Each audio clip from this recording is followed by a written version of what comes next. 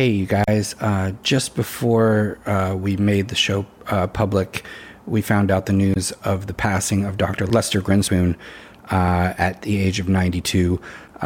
He was a Harvard professor, author of Marijuana Reconsidered in 1971 and Marijuana the Forbidden Medicine in 1993, a true pillar of medical cannabis research who really belongs on the Mount Rushmore of cannabis legends. Real pioneer of medical marijuana. So we're not going to get into it on this show. We'll have more information on our next show next week, and we'll do a for real obit next week. But I just wanted to mention this and just say rest in peace to Lester, and our condolences go out to his family and friends around the world.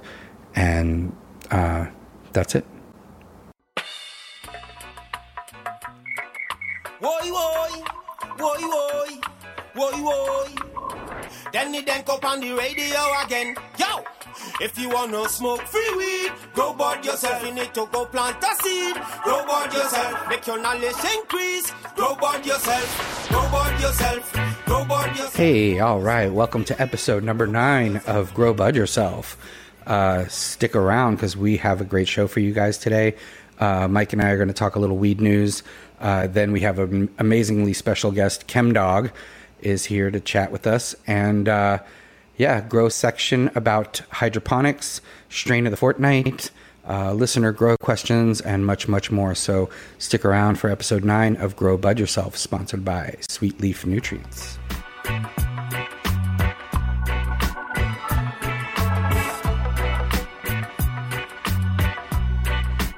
And we are back, episode number 9.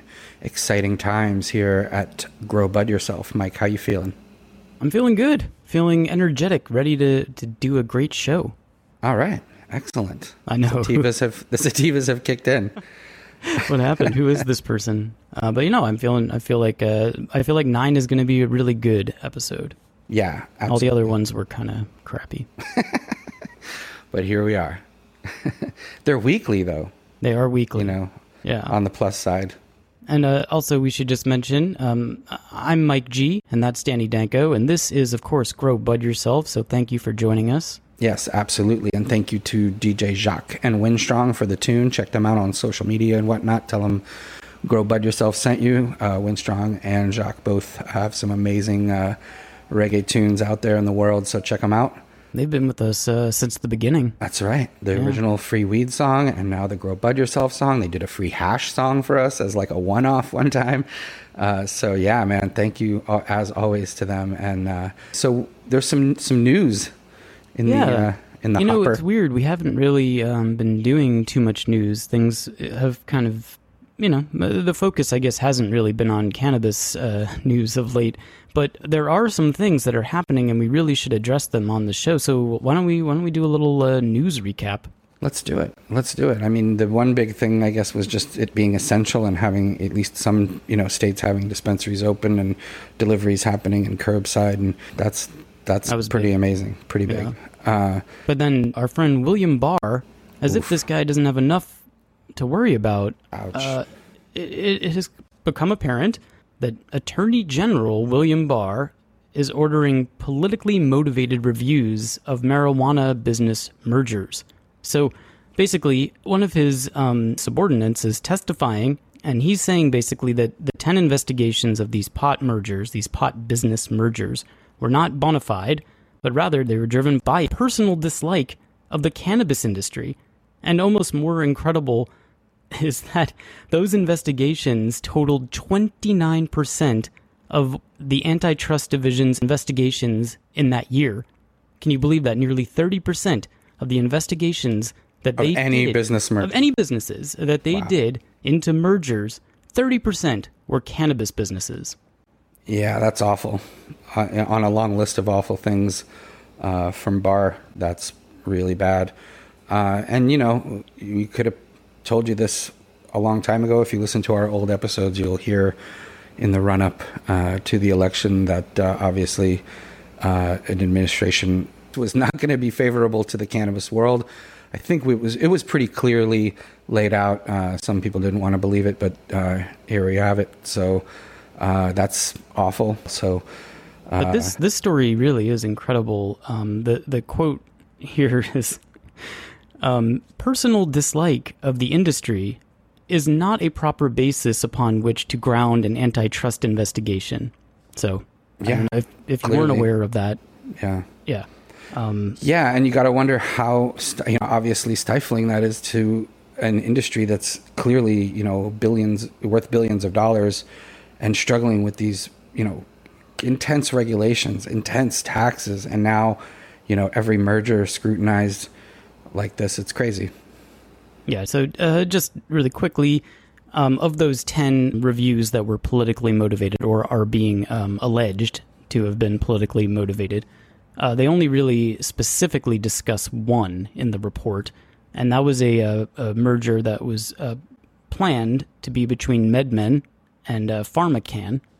And again, they're saying that they investigated solely because Barr dislikes the cannabis industry. However, the investigations that they did after the staff basically said, there's nothing to see here, we don't need to review it, and Barr forced them to anyway. The delays basically made that merger collapse. It fell through. And, obviously MedMen has had a few issues since then. Right. But yeah, that really screwed that up, and it caused their stock price to drop. So it just makes you wonder, what else is being affected by a personal dislike of the cannabis industry.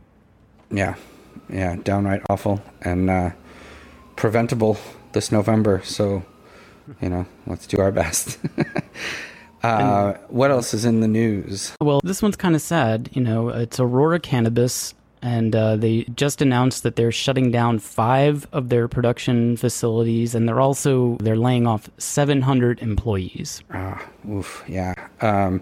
Aurora, for people that don't know, a huge Canadian company, cannabis company I've written about for High Times. Actually went up in a helicopter to view one of their grow facilities, which was actually almost 1 million square feet greenhouse, 875,000 square foot greenhouse in Edmonton. So that's not great news, but sometimes these companies just grow too quickly. They anticipate an industry that's still catching up, and an industry like that is being stifled at the highest levels of government through overregulation, through overtaxing, through things like we just heard about with the mergers and everything. Let my people grow, man. I'm saying, go down Moses, But we really did think that Aurora was on another level, because they were doing such good work, and it has not been good. They reported a net loss of $137 million Canadian in its most recent quarter. And, as I'm sure they've kind of been going through these C-suite people there. Their most recent president, Steve Dobler, has stepped down. Their chief product officer, Shane Morris, has left the company. And, of course, Terry Booth stepped down as CEO earlier this year. So there's been a lot of turmoil there. Right. Yeah. It's interesting. I mean, it's growing pains in an industry that's being held back from growing the way it should. So, they're anticipating a different playing field than the playing field that's in front of us. And, of course, I'm sure the pandemic plays a role, and politics plays a role, and people are out there struggling. So COVID has certainly played a role, as you mentioned. Right. And Aurora is not the only one. Canopy Growth closed 2 of it's greenhouses. Hexo Corp, they also had to shut something down. Tilray closed a facility. So yeah, it's an industry-wide kind of shrinkage going on, obviously, and people that mess around with pot stocks are probably not feeling so great lately. But, as far as the type of growing I'm most, interested in personally, it's smaller than that. And it's, people with a tent or, a few lights in their basement or, that kind of thing. So, and I think that's where the higher quality product is going to come from. And if that's what you like, then that's what you stick with. And it's much more difficult, I think, to, grow in 1 million square feet and have a high quality product shipped to people's doors. It's a tough undertaking. So, It is, yeah. Well, our ideal of basically everybody just growing a couple of plants in their home, which is sort of the goal of this show and our previous show. That is not entirely realistic. You do need these bigger producers, and especially you need bigger producers who are really dedicated to quality and eco-conscious growing. But it's difficult, as you said, to maintain that. Yeah, I mean, but look at House of Cultivar in Seattle. That's a huge producer right in the heart of basically downtown Seattle, and I think 40 or 50,000 square feet. They're doing it all. Creating amazing cultivars that they sourced, quality genetics, grown right. And now from tissue culture plants, and I mean they're able to basically just produce amazing results in their flowers, in their concentrates, and everything else that they do. So it can be done, but I think sometimes companies grow too big too quick, and that's they're anticipating a marketplace that doesn't quite catch up in time for them to benefit. But people do benefit. I mean, these guys get huge salaries and fly around in private jets and all that stuff. They throw these big, huge parties. Mm-hmm. So there's someone out there benefiting, and maybe there's golden parachutes involved on the way out as well. Hopefully that makes everybody listening feel better, that some people are really benefiting.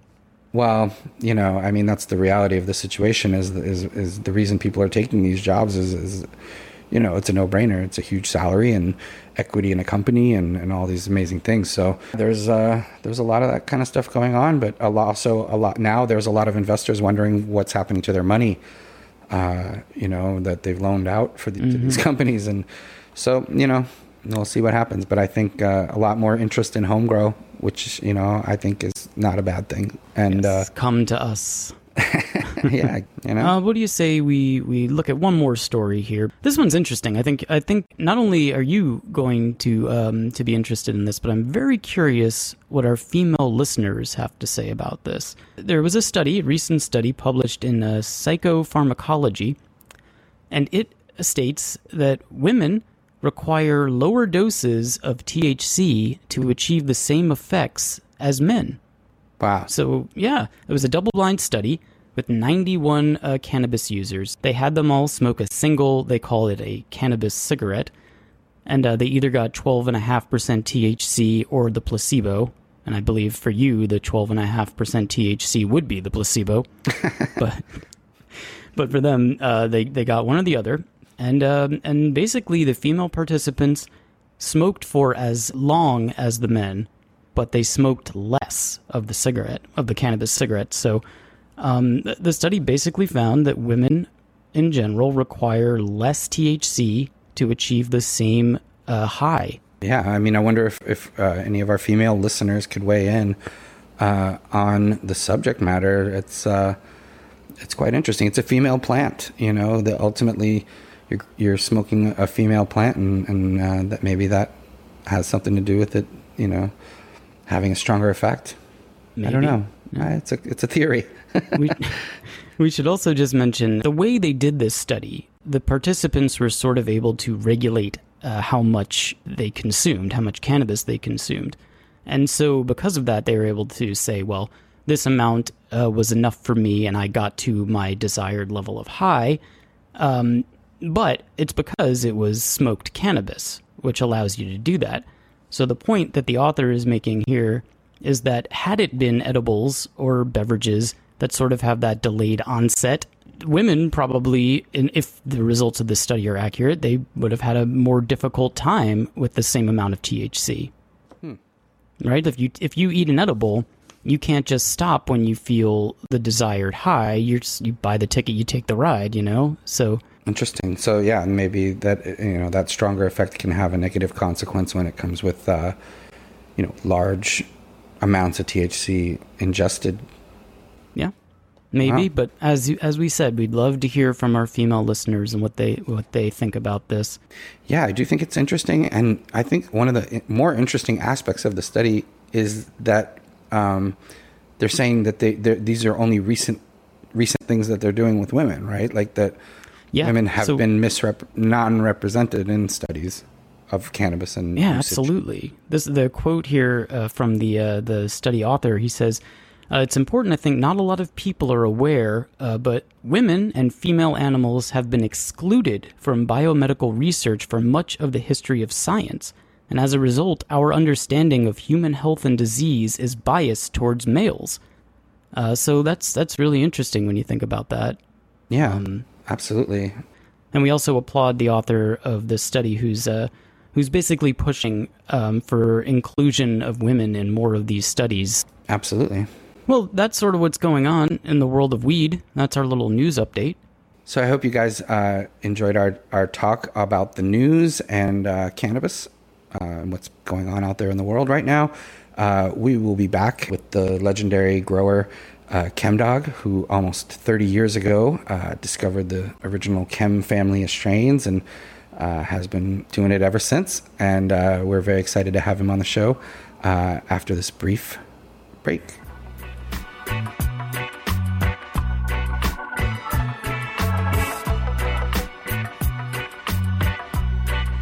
All right. Certainly want to thank our sponsors for the show this week. Sweet Leaf Nutrients, that's SUITE, Leaf, LEAF.com. Amazing nutrient brand.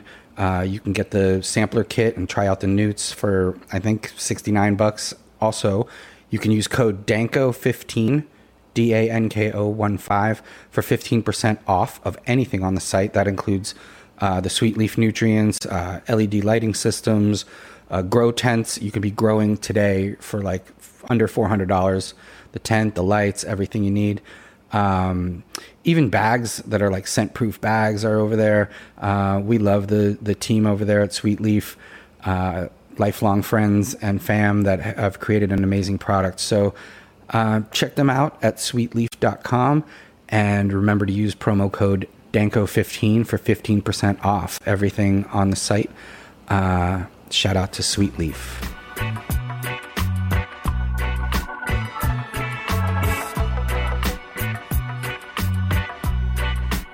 All right, we are back, and we have a wonderful interview for you guys. If you listen to Free Weed, you've heard this gentleman before, but if not, I'll do a brief intro. It was almost 30 years ago, in 1991, at a dead parking lot, where some magic beans were picked up by our friend ChemDog, and from those seeds popped a whole world of cannabis pleasures. And so, yes, we have the illustrious ChemDog on the show. Welcome, G. What's up, Danny? Thank you. Always Thanks for having me on the show. Always a pleasure to have you on the show. And, assuming that people haven't listened to previous episodes that you've been on, why don't you kind of fill me in on that story, flesh it out a little bit for us. Grateful Dead 91 tour. Yep, June. And I just graduated high school, and I decided we were going to do our first full tour, from start to finish. So we trekked out, we started, and I believe that was like maybe the third show in or second show in, but it was over at Deer Creek Amphitheater over in Noblesville, Indiana, that I met P-Bud and Joe B. In the parking lot. They were saying, kind bud. And I was on the lookout for some buds, so I went over to their car, and there was a line actually of people. What the hell's going on? So I get up there, and they pulled out this bud, and it was phenomenal. It was awesome. It smelled so good. It looked so good. It was some of the craziest bud I've ever seen. I was only 17. Actually, I was 18 at that point, so it was pretty wild. And I think they only let me buy a quarter, and it was like $125. I was like, whoa. But, I was like so young, and I was like, oh, I got to do it. This stuff's awesome. And I ended up I don't know why or how, but we ended up exchanging phone numbers, and it wasn't cell phone numbers back then. It was home phone numbers written on index cards. So I ended up keeping his phone number, and I think I maybe didn't even see it in the rest of the tour. And I smoked that night. I was like, whoa, this is awesome. And some of the best bud I've ever seen, and actually not just seen, best bud I've ever tasted at that point. It was the most tastiest flower I ever had.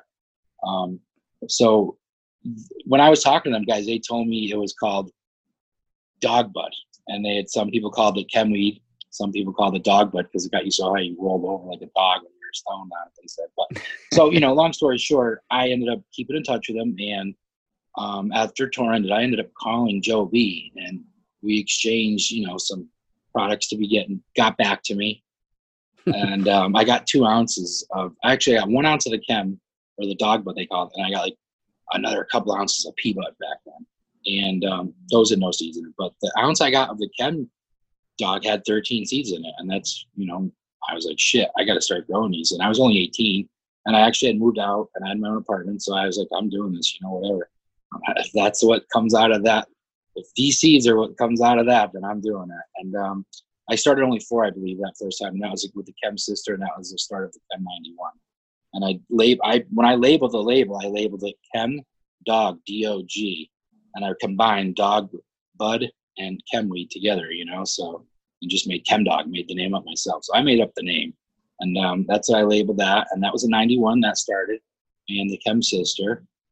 And fast forward a few years after that, I realized it was Killer Bud. And what came out, there a few other strains came out of that in between. I believe the Snow Dog that someone bred up here, these other guys. And there was a Bubble Chem that we did that they also did. And they used a Sagarmath Seeds Bubbleberry male, and they hit the 91 with that, I believe. And that's what the Bubble Chem was. And then in 2000, I decided to pop some more of those original 13 seeds. And that's when the Chem D was born. Oh, everybody loves the GMO. You must love the Chem D because it's all you can taste in GMOs, Chem D. Anyway, so that was a good one. And then I ended up on the forums linking back up with Joe B and P-Bud in 2006. And I sent them 4 seeds of I think the last 4. I think I have one left over, and it got stolen. The cops took the last one. But the 4 that Joe B had in P-Bud was the Chem 4. That's when that was born. They started that out of those seeds. So the Chem 4 was out of that original batch also. And there was also like a Chem 2 and a Chem 3 that's still maybe around here and there, but it's all right. Not that didn't really, and the what else is there that's important in that whole realm? I remember Jeezels, the Snow Dog. The Snow Dog, the Jeezel is one of my favorites, and we actually have that down in Florida over at one plant, and it looks phenomenal. People are doing a great job down there, but Jeezel is one of my favorites. That was not the original 13. That was kind of a mistake that came out of the Mass Super Skunk from the Chem D, and that's why I kind of called it Jeezel, kind of like an ode to the Diesel, because that was in 91 and so. So I just called it Jeezel because that was that. But that came out, that was like a special, just a random seed. That wasn't out of the original 13. But right. And the Snow Dog, which I always love. I love it still too. Yeah. That one, that's a cross as well. Did that have to do with the Sagarmartha cross? Or no, that was something to do with these guys over in my couple towns over from me made that actually. We should get them on one day. They just don't like nothing. They're so quiet. No want nothing to do with it. Right. They did I believe it was, they used the snow from Washington, I believe. The Snow Bud from Washington, a male. A strain called the Snow from Washington State, I believe. And they had a male. I think they used that with the Super Skunk or something, then cross that back with the Bubbleberry or something. The Bubble Chem, I mean. And that's what made Snow Dog. Yeah. I'm going to find out the exact lineage of Snow Dog. Yeah, it'd be interesting to see. I could be fumbling around. It's been so long. It's been freaking 30 years, I know. 25 years. That's the thing I have to explain to people is in 91, there was no Kind Bud. I mean, this was like a super duper rarity. I mean, if you had something that was seedless, it was amazing. If it wasn't brown, it was amazing. And, what's so incredible about, there's a lot that's incredible about the story, but going back to that original strain, I had the opportunity to interview members of the Grateful Dead and you as well for a story in High Times a couple of years ago. And that was a great story, Mike. It was an article, great article with the drums. Thank you for participating. Yeah, exactly. Yeah, awesome. And Mickey Hart actually said in that interview that your weed is the best weed he's ever smoked. It's his all-time favorite. So how does that feel to have the band that you're into and following around saying that your pot is the best he's ever smoked? It was cool. I actually got to meet Mickey last at my first Grateful Dead show was at Foxborough, a.k.a. Sullivan Stadium, a.k.a. Gillette Stadium now. Danny knows what we're talking about. And actually it was funny because I got brought back there last summer when Dead and Company were playing to meet Mickey. And we hung out and smoked, and it was awesome. He told me some cool stories, but it was cool to go full circle back to the venue that I first saw the band at, to now being 29 years later, being at the venue with Mickey smoking joints after joints and sitting on the stage watching drums. It was pretty cool. You know, it was a pretty good experience. Me and my wife and I, James Bean was out there also too. We had a great time. It was awesome. That's you know, Mickey, incredible. they're great people. Yeah, and they love their weed, which is amazing, and is great. And you know, the impact that tour, you know, those tours had as far as, you know, genetics and you know, just giving people a taste of what was, you know, going on in Colorado or on the West Coast, really changed the world. I mean, you know, that spread of genetics and knowledge and just amazing quality kind bud. You know, it changed a lot of people's lives and put them, you know, on the path towards, you know, trying to get that for themselves. Now, once someone does have that for themselves, they still have to grow it out properly. So yeah, what are some tips that you can give people as far as, you know, getting the best out of their strains? You know, like once they found the genetics they want to grow, how do they get the best out of it? I mean, it depends. If you're doing smaller self stuff, you know, you're best to do soil organics, you know, for yourself. But if it's bigger scale, it's hard to keep up. It's very hard to do big operation grows in soil. And I don't know, it's not hard. It's just a lot of labor, it's big, you know, as far as like getting rid of the soil after. If you're doing 300-400 plants, it's tough. But I always loved organic soil grown bud. It tastes good. But I've also had salts grown, you know, bud that was grown in salts that tastes great. I can't lie, you know. So it really depends. If you just have a good strain and you have just go with some, you know, don't get too science. There's too much, I don't know. There's a lot going on out there, man. I think if you just go with your certain programs that work, just go with them. You know, there's always someone that's got something better to say, always something better out there. But if your program works, just go with it. I personally used to just use soil. A lot of organic, like earthworm castings. I used to use earth juice. I swore by earth juice back in the day. Now it's a little bit different going on larger, you know, scale and stuff. It's not really, you know, it's tough, you know. I think to do full on organic soil and like 300-400 light grows, right? Know, that's a tough one. Now, what about popping seeds? Obviously, you know, you had these from 91 and you were popping them in 2000. You know, storage, you know, is key, right? I've always kept I've actually kept my seeds for a longest time in big Ziplocs, then in Tupperwares, then actually sealed sometimes, and then in my freezer.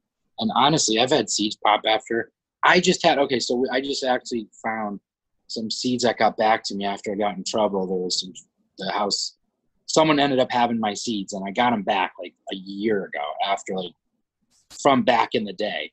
And there was actually some stuff that we actually made back in the day from when we went to Amsterdam. I got a bunch of Sensi seed bank stuff, and we used like the Shiva skunk, all these crazy but I found those seeds, and they were, long story short, I just gave some out to some people to test. They actually they germinated, no problem, like right away. And those suckers were made in 94. They're dated 94.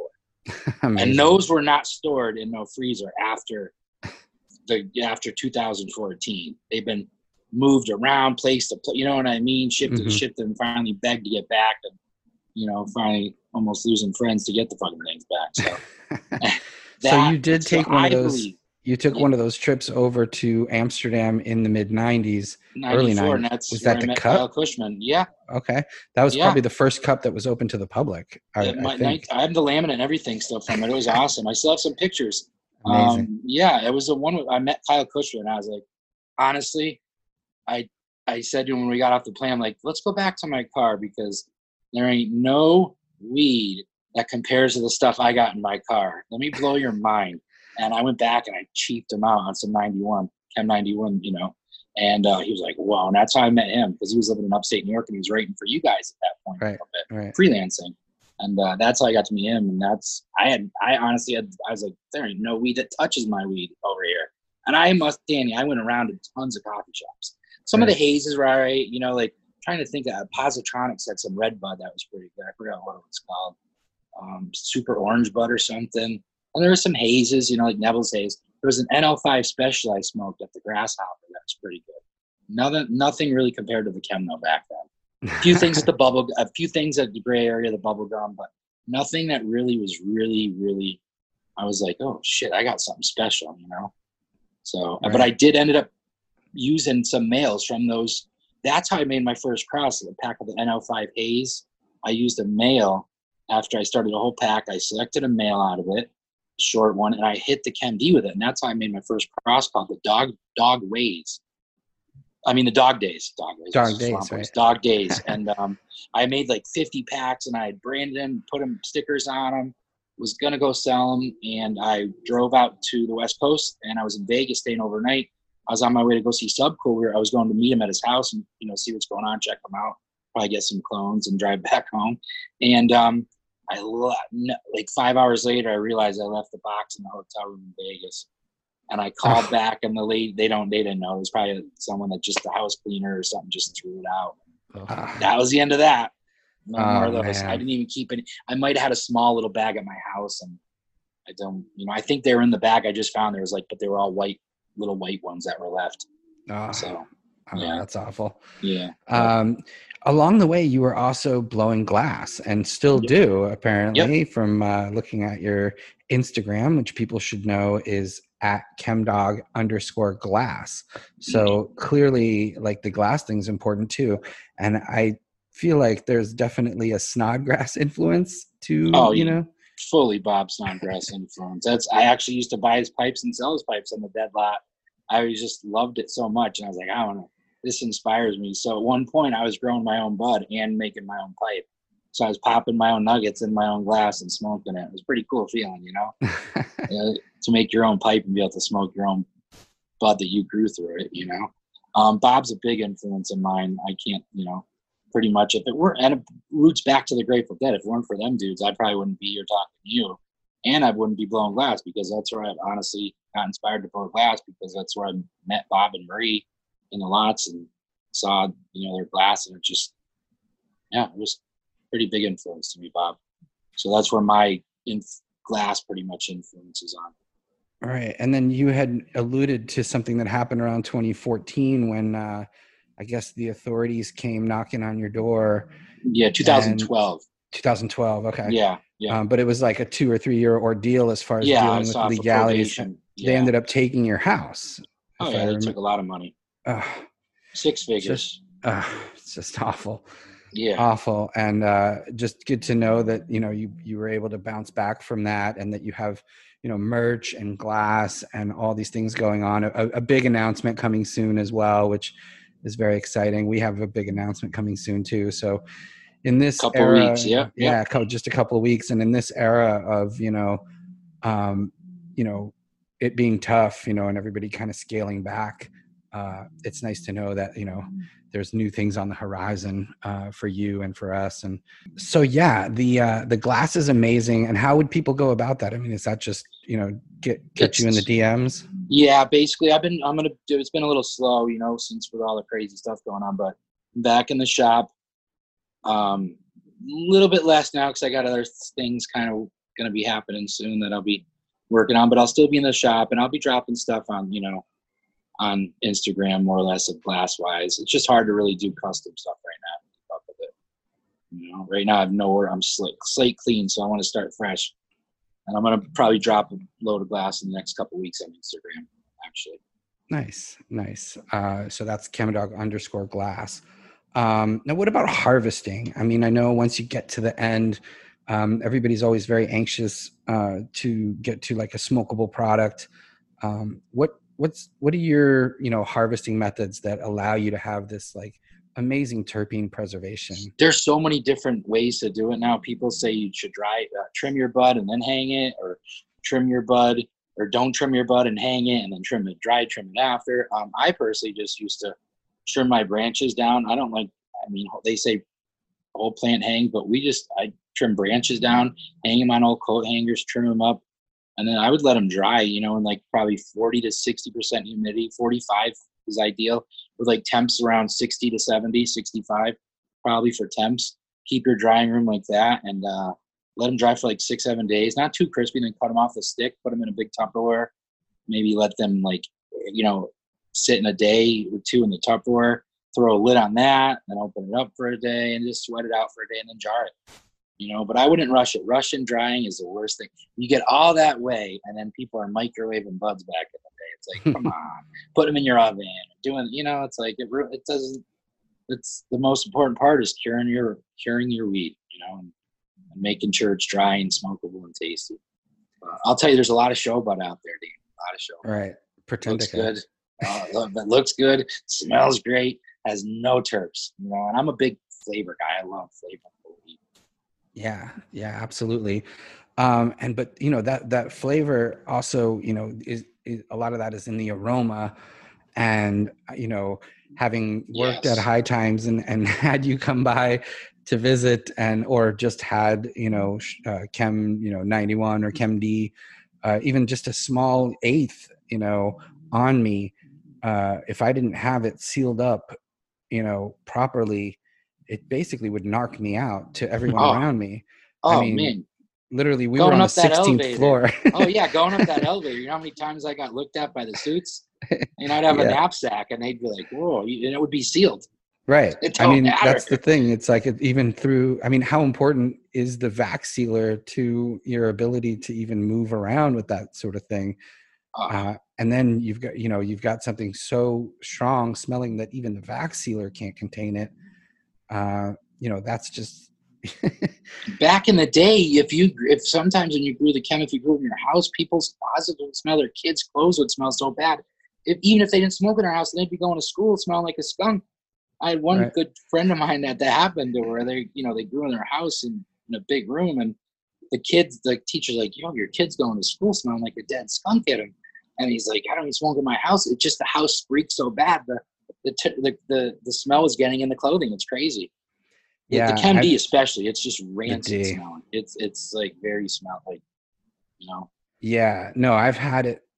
I've had the hotel people tell me, you can't smoke in your room, and I haven't smoked in the room, but I've had that numerous times where I've almost gotten kicked out, and I even just because I opened up a Tupperware and that was it. Right. Some people don't know the difference. It really is that strong. That you can open a container inside a hotel room and people walking down the hall can smell it without lighting it on fire. It's crazy. It's incredible. It really is incredible, and really did change the landscape because obviously, it's in dispute, I guess, but OG and Diesel are in some way related, obviously, and I've written articles about that and written articles about you up there, doing your thing. And it seems to me that, your kind of philosophy was just to keep it simple. You know what I mean? Like, I think at that time you were just hand watering 5-gallon buckets, nothing complicated, but just, real simple 3,000 watt lights, I think at the time. And, pulling a decent amount of really just incredibly potent, incredibly flavorful, and, terpene rich cannabis flowers, which is just, insane. And I don't think kids nowadays really understand how unique that is when you're talking about, 10, 15, 20 years ago. Right. Yeah. Now, everybody's got the fire, everybody's got, AAA, this and that. But I would stack, stuff that you had 20 years ago up against anything that people are putting out now, even to this day, and say, this holds up, if not, totally destroys anything anybody else has to offer, really. Yeah. So it is amazing that almost 30 years have gone by, and that obviously there's been some ups and downs, but it seems to me that at this point people are recognizing the fact that it's a really important and special thing that you were able to do. And you've always said, like, you're not like a breeder, like some expert breeder. I mean, you kind of got lucky in a way to just have this amazing elite genetics, but then you also learned that you could take that and cross it with something, and the most importantly, select the best things out of what comes out of those crosses to continue. Yeah. So you've had to basically, put a lot of plants down, so to speak. Like I don't remember Chem B or Chem C. Yeah. No, exactly. I know the 91 and I know the D, but there were certainly lines that you I guess considered unworthy of continuation, right? Yeah, I think I have a good gift for finding good strains. I don't know, it's just my thing. I just love cannabis so much that, it's like you're saying, I grew some of the really good flower that, and a good quality of it, even with just 3,000 watt. It's just because I have so much passion for the can of good tasting cannabis that I wanted to do that well. But I think I also have a good knack of knowing like what's pretty killer out there. I have a good gift. I don't know. Somebody gave that to me. That's awesome.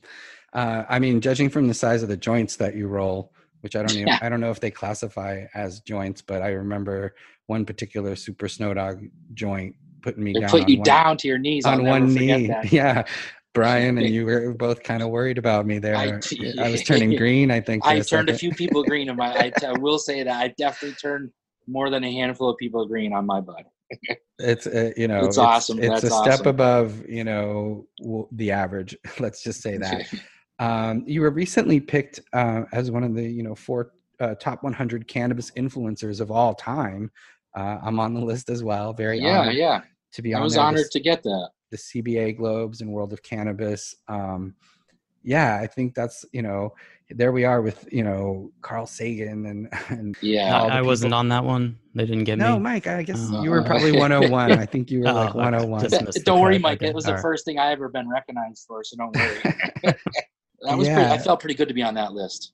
Yeah, it's amazing. It felt good to be on that list.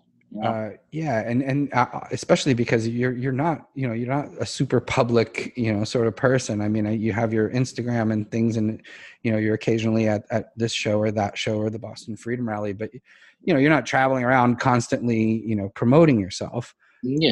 And so I think because you've been around for so long and kind of come from that underground scene, there's less, I guess, impetus to promote and just let the product speak for itself and let the glass speak for itself, and if it's quality, people will continue to come back. Time after time. Has your experience with law enforcement and some of those negative experiences influenced how you go about that? Or are you just like a private person? I'm still kind of private in general, but I still look over my shoulder, even though I'm not doing any damn thing wrong. It's weird. You still feel like I don't know, It's interesting when, I grew up in Brookline and recently got to go back and watch them open up their first rec shop, just maybe a year and a half ago or so. And, the same police who had harassed me when I was a kid growing up, we're now directing traffic, to make sure that everything was okay. And, we brought them some coffee and some donuts and stuff. And it was surreal. It was emotional and surreal for me to experience that. And I think, we're obviously on the right side of history.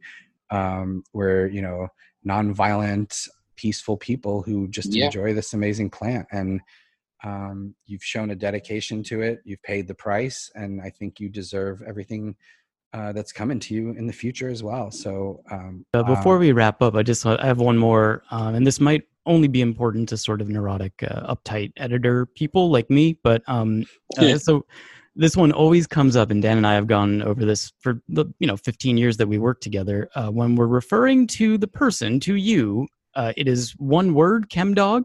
And when we're referring to the strain, it's 2 words. I don't know on that one. That's up to the only thing I know is it's not DAWG. Right. That's all I know. That's the one I definitely know. Okay. I think I just became ChemDog over the years, and I don't even know if it's 1 word or 2 words to put it. On my plants, it's 1 word, but I don't know. It's up to you, Mike, on that. We'll make our own style guides. Yeah, and I'll go with what you guys make up. I'll just fly with that. We'll just be sure we won't do the DAWG. Yes. Yeah, dog. Geez, don't do that. That's the one that, All right. Well, hey, thank you so much for coming on the show. Give people an idea of where they can follow you, Instagram, and if there's any website to get the glass or any of that Good stuff. Working on a website soon. Also, I'm going to be dropping about 40 new tie-dyes next week, actually, if you guys want to check them out on Instagram. But my wife's going to be handling it, and her thing is @Chem's Wife. So Chem's Wife. And yeah. Yours is chem_glass. Yep. And people can go on there and see, a lot of the glass products and all different kind of, you have a different merch on there as well, which is great. Yeah. Yep. And we're going to be doing a bunch of new merch stuff, and I have some other projects in the mix. And yeah, so I'm doing a couple of collabs right now with Oni Seeds. We're doing a Tropicana cookies in Chem D, and also a 3rd Gen out on the West Coast. Going to get those skittly, terpy, really tasty terps in with the gas, and that'll be a collab between me, Brandon, and Ben. Ben is IC Collective, Brandon's 3rd Gen family. So those will be good, and the Oni Seeds will be good, and those are some upcoming drops that should be coming up soon. Cool. Well, listen, growers, if you're out there and interested in really amazing, exotic, flavorful genetics, I mean, that's a can't miss. And you had a project, Swamp Dog or Swamp Boys. We did some things with, yeah. Right, with Swamp Boys. We did some killer crosses with them. Those turned out very good, actually. Yeah, you guys are awesome. So right on. Well, thank you so much for continuing to spread the chem love. Congrats in advance on your future endeavors, as well as next year being the 30-year anniversary of those first chem seeds, which is just amazing and phenomenal and quite a legacy. I wrote a 25 years of Chem Dog article in High Times a while back that kind of recapped some of the information. I think it's still online on their website if people want to check that out. But thank you so much for coming on the show, and keep up the great work. All right. Thank you, Danny, and thanks for having me. And thanks, Mike.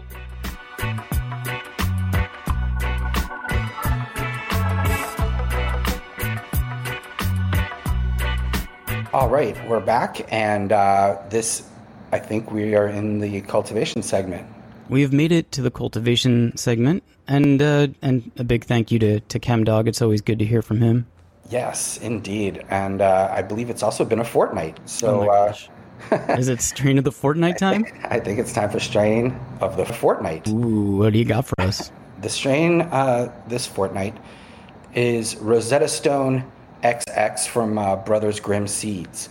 Brothers Grimm is one of those breeding outfits that's been around for many, many years in the past, very famous for the Cinderella 99, kind of the signature strain from Mr. Soul at Brothers Grimm.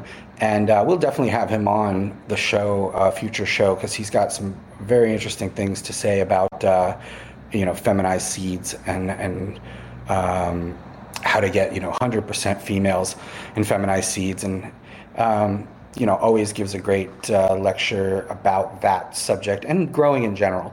But he revived Brothers Grimm in 2015, and in doing so actually took that Cinderella 99 with some reversed female pollen from the Cinderella 99 and pollinated Jack Herer, an amazing strain that everybody's probably well familiar with, to create this Rosetta Stone. He retains that spicy sandalwood aroma, musky flavor of the Jack, that unique kind of hazy feeling and smell. It's very, once you smoke it, you know it forever. But also added resin production, stability, and yield. While also reducing the flowering time a little bit as well, because the Jack can tend to go pretty long. He ends up reducing that to about 9 to 10 weeks for the Rosetta Stone of flowering time. And again, like I said, Mr. Soul definitely knows what he's doing over there. And as far as producing feminized seeds, you're going to pop 100% females that are going to grow into heavy plants. You're going to need some support or trellising for these if you grow them properly, because they get pretty heavy and pretty resonated. So check them out, actually, at brothersgrimmseeds.com. And stay tuned to a future show where we'll have Mr. Soul on to talk about the Cindy 99 and Brothers Grimm history, feminized seeds, and much, much more. All right, sounds good. Thank you for that strain of the fortnight. And as regular listeners of Grow Bud Yourself know, this is the portion of the show where Dan speaks about a topic of cultivation. So what do you have for us this week? What are we going to be covering? Yeah, this week I wanted to talk about hydroponics, particularly because, obviously I'm always talking about, growing in soil and hand watering and living soil and all of that. But, that's not the only way to grow. And there is hydroponics, which is basically growing without soil, and it's it's got a rich, long history going all the way back to the Hanging Gardens of Babylon. The important thing is, a hydroponic garden is basically at the mercy of its reservoir, and the reservoir is filled with water, and it's a nutrient solution. So that's water and liquid plant food, sometimes soluble, powdered plant food that you'd put in, but typically liquid plant food. So the reservoir is the lifeblood. You have to maintain it. You have to make sure that the temperature of the water is within the proper parameters. The pH of the water is, very precisely in the proper parameters. The parts per million, which is a measurement of how many, nutrient salts there are in the water, is proper. And you should be changing that water, at a bare minimum every 2 weeks. Really, you should be doing it every week. And topping it off as well, because a lot goes into the plants, a lot gets, evaporated, absorbed. So you will need to top your nutrient solution off. There's a number of different types of systems, most of them, like I said, connected to a central, reservoir. There's nutrient film technique, or NFT, which uses, round or sort of squared tubes, where the roots sort of dangle down into the tube and are fed basically. The reason it's called nutrient film is because the roots sit in that trench and basically form kind of a mat along the bottom of the tubes. It's important to make sure that water is well oxygenated as well. So along with monitoring pH, parts per million, temperature, you also want to have an oxygenated nutrient solution. Then there's ebb and flow. These are a little step up from NFT. Some people call them flood and drain, but basically these have trays, and the trays periodically fill up. Those could be with grow rocks, those could be with rock wool. We'll talk about mediums as well in later in the segment. There's a deep water culture. This is another way to grow, where the plant sits in its own individual bucket, typically in a net pot with grow rocks, and then the roots sort of just dangle down into a nutrient solution that's well oxygenated and sometimes even like misted. That would be along the lines of aeroponics, where the nutrient solution is being misted on those roots. The benefits of this are obviously the plant grows quicker when the roots grow quicker, and when they're unencumbered by any kind of soil mix or soilless mix, they grow quicker, and when they get everything they need, the water, the air, the food, you can almost watch them grow. It's explosive growth when you grow hydro. It's one of the things people love about it. The other thing people love about it is it's less inviting for pests. You certainly can still get pests in a hydroponic garden, but it's less likely. Typically, it's a cleaner environment. It's more like a laboratory than a farm. As far as mediums, we talked about rock wool. I'm not a huge fan, although plants grow well in rock wool. You want to have it wet at all times. You don't want to be working with dry rock wool or breathing that in. And it's just pretty harmful to the environment in general. It's not a great product. But it allows a lot of oxygen to get to the roots and a lot of little nooks and crannies for those roots to go. So, and there's natural alternatives to real rock wool as well. There's expanded clay pellets. These are great because you can reuse them. And they hold a lot of water, allow a lot of air to the roots. Typically even in systems where the plants aren't in a nutrient solution or aren't in a medium where they dangle down into a nutrient solution, typically they'll still be held in a net pot with some grow rocks just to keep that stem standing and in some type of situation like that. Then there's perlite and vermiculite. I've never grown alone in just perlite or vermiculite. Don't think it's that great of an idea, but I prefer it as something that you mix into a soilless mix, like a pro mix. And then cocoa coir and cocoa peat, also technically a hydroponic, kind of a good alternative to rock wool because they allow oxygen to the roots and stuff. But you need to adjust your feeding practices based on, the size of the plants you want to grow, the amount of roots, the amount of room the roots have to grow in, and the medium that you're using. So obviously deep water culture plants are going to be much bigger than the ones that you grow in an ebb and flow tray table. So you act accordingly and you get big buckets and really aerate that water. That's really, the keys, I would say, to hydroponics is, maintaining a healthy reservoir, changing the water if you see any problems. I mean, one of the reasons I recommend soil is it's forgiving, and hydro is not forgiving. If there's a problem, you find out very quickly, and if you don't do something about it, your plants die very quickly. So it's like driving a Ferrari. It really, when you have it all dialed in, you're doing great. But when there's an issue, it can be a really big issue because you're growing so quickly. So that's, what I would say about hydroponics. I kind of tell people if you're more technical minded, you might be more interested in hydroponics. And if you've already got a green thumb, you might as well just hand water plants in soil. So.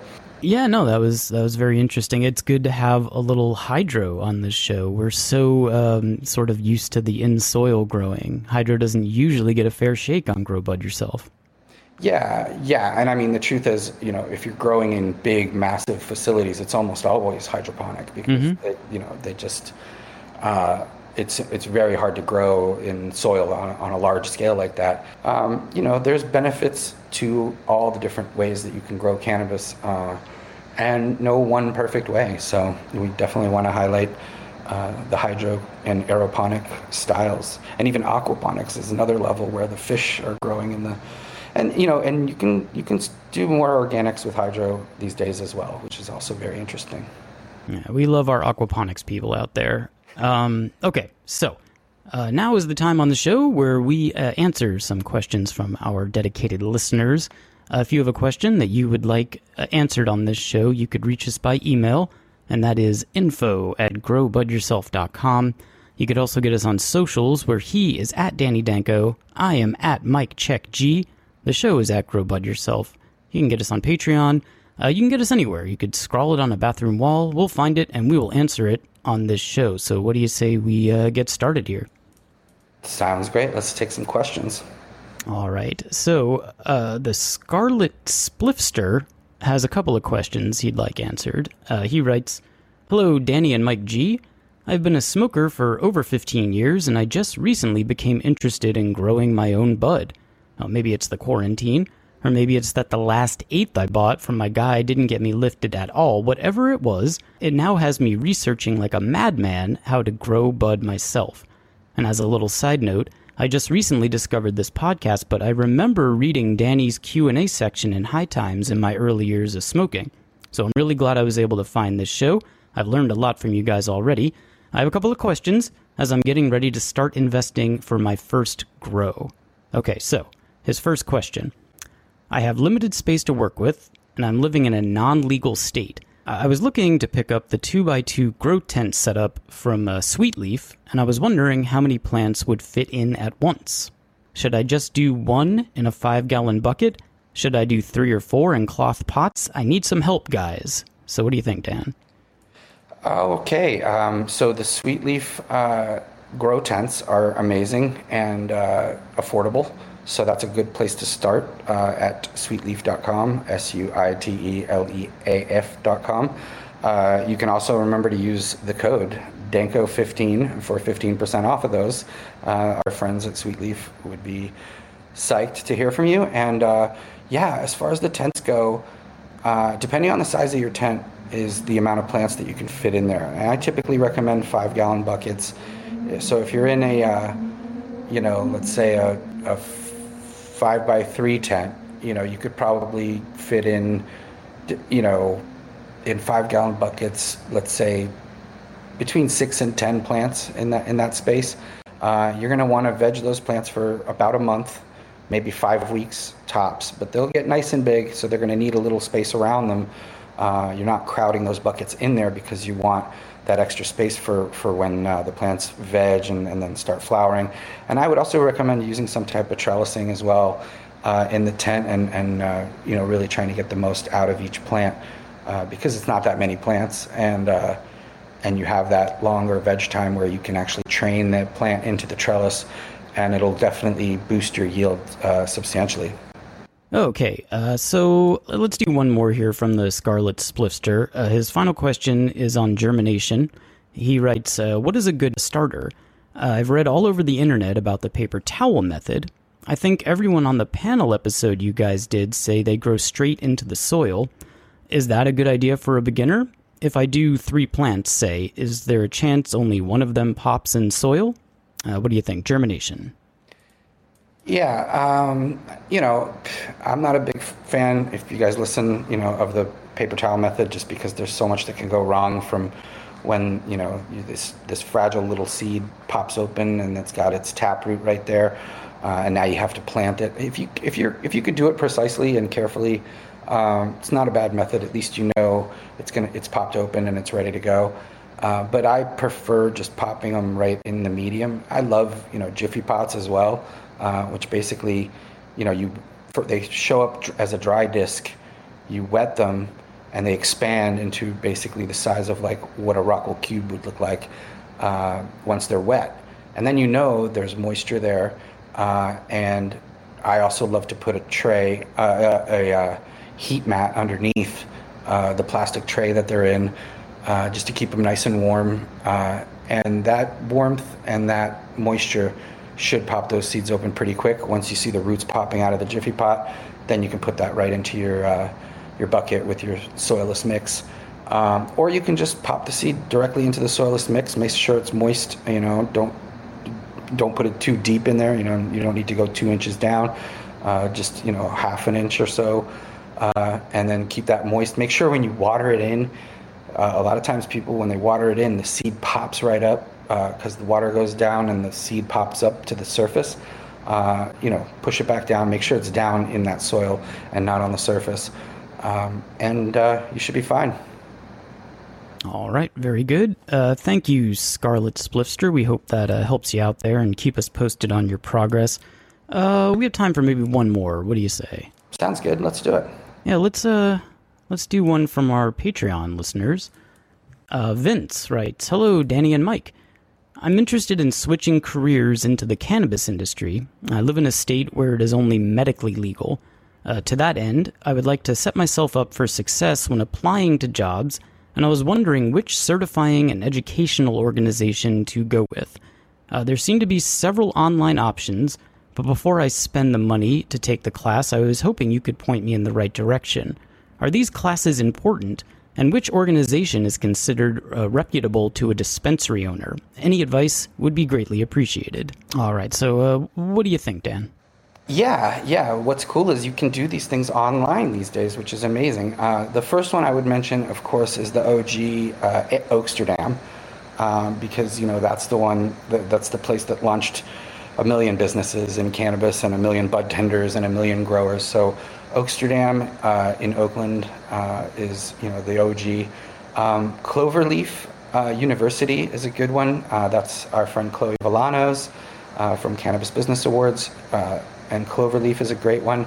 And then there's also one called Sensimilla Seminars in New England, and our friend Ellen Brown, who we'll also, of course, have on the show at some point, Farmer Ellen. In New England, so that's Sensimilla Seminars, and those are 3, reputable, good schools that you can, learn a lot at and get into the industry. My advice, as always, is start at the bottom. Get in as a trimmer or a helper in a garden, and you'll learn real quick. Show up on time, make someone else's job easier. You'll learn very quickly that you'll basically be able to absorb what needs to be done and how the best ways to get it done are. and that's what makes a great employee. And eventually start your own business or work your way up in that business. So good luck, and keep your eye on the prize. All right. Thank you, Vince. We hope that helps you out in this new field that you want to enter. If you have a question that you would like Dan to answer on this show, please do get in touch with us. Once again, our email address is info@growbudyourself.com. What do you say we take a little break and come back and wrap it up? Sounds great.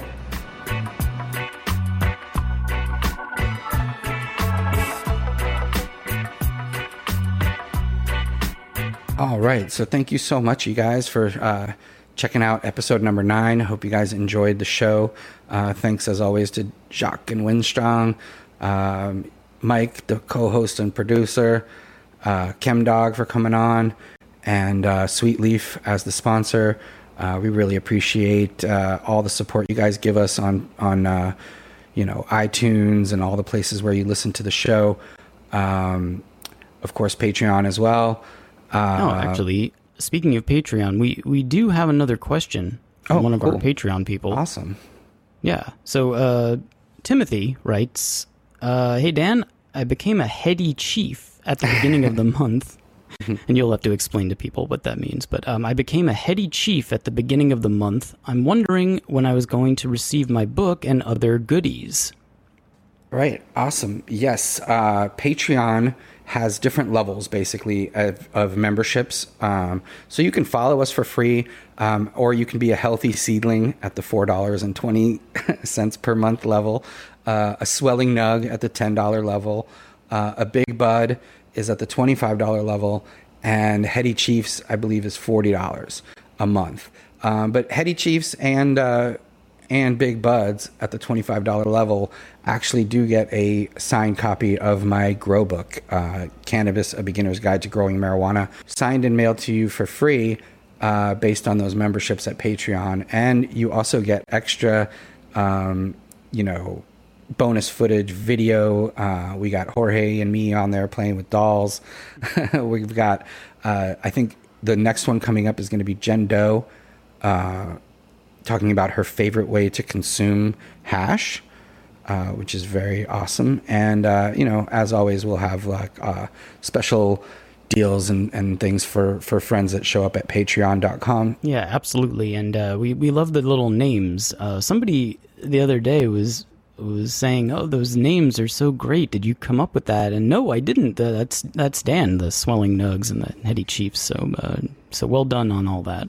Thank you. Thank you so much. Yeah, the Heady Chiefs are, it's $42 per month at the Heady Chief level. But, we obviously get that not everyone can do that. So, the $4.20 per month level healthy seedlings, you still get access to all the bonus footage and contests and giveaways and everything. So, yes, thank you, Patreon. We love the Patreon people. And, as Dan mentioned earlier, you can follow us there for nothing if you just want to check out what's going on. But we've got a lot of cool extra ChemDog stuff coming up also. Yeah, absolutely. So please do check that out. Always, if you want a follow on social media, go to the iTunes page, give us a nice review, put your Instagram handle in there, and I will follow you on Instagram. And then you'll have access to the show right as it goes live, which happens with Patreon as well. Like the instant we put out a show, it notifies me even on my phone that's happened. So we truly appreciate you guys doing that, and all the support we get from our listeners is keeps our show going. So thank you. And we should also mention Vapor.com. That deal is still good there, right? That is GBY, the code. GBY is the code. Grow Bud Yourself, and I believe that gets you. That's 15% off anything. Yeah, and it's like they sell everything. They have Puffco Peaks and every kind of vaporizer, tons of CBD products, all different accessories and dab rigs. So yeah, Vapor.com is a great site for all your accessories. Yeah, so definitely check that out. What do you think, man? Is it time? Yeah, let's put this one in the books. Episode 9 has reached the end.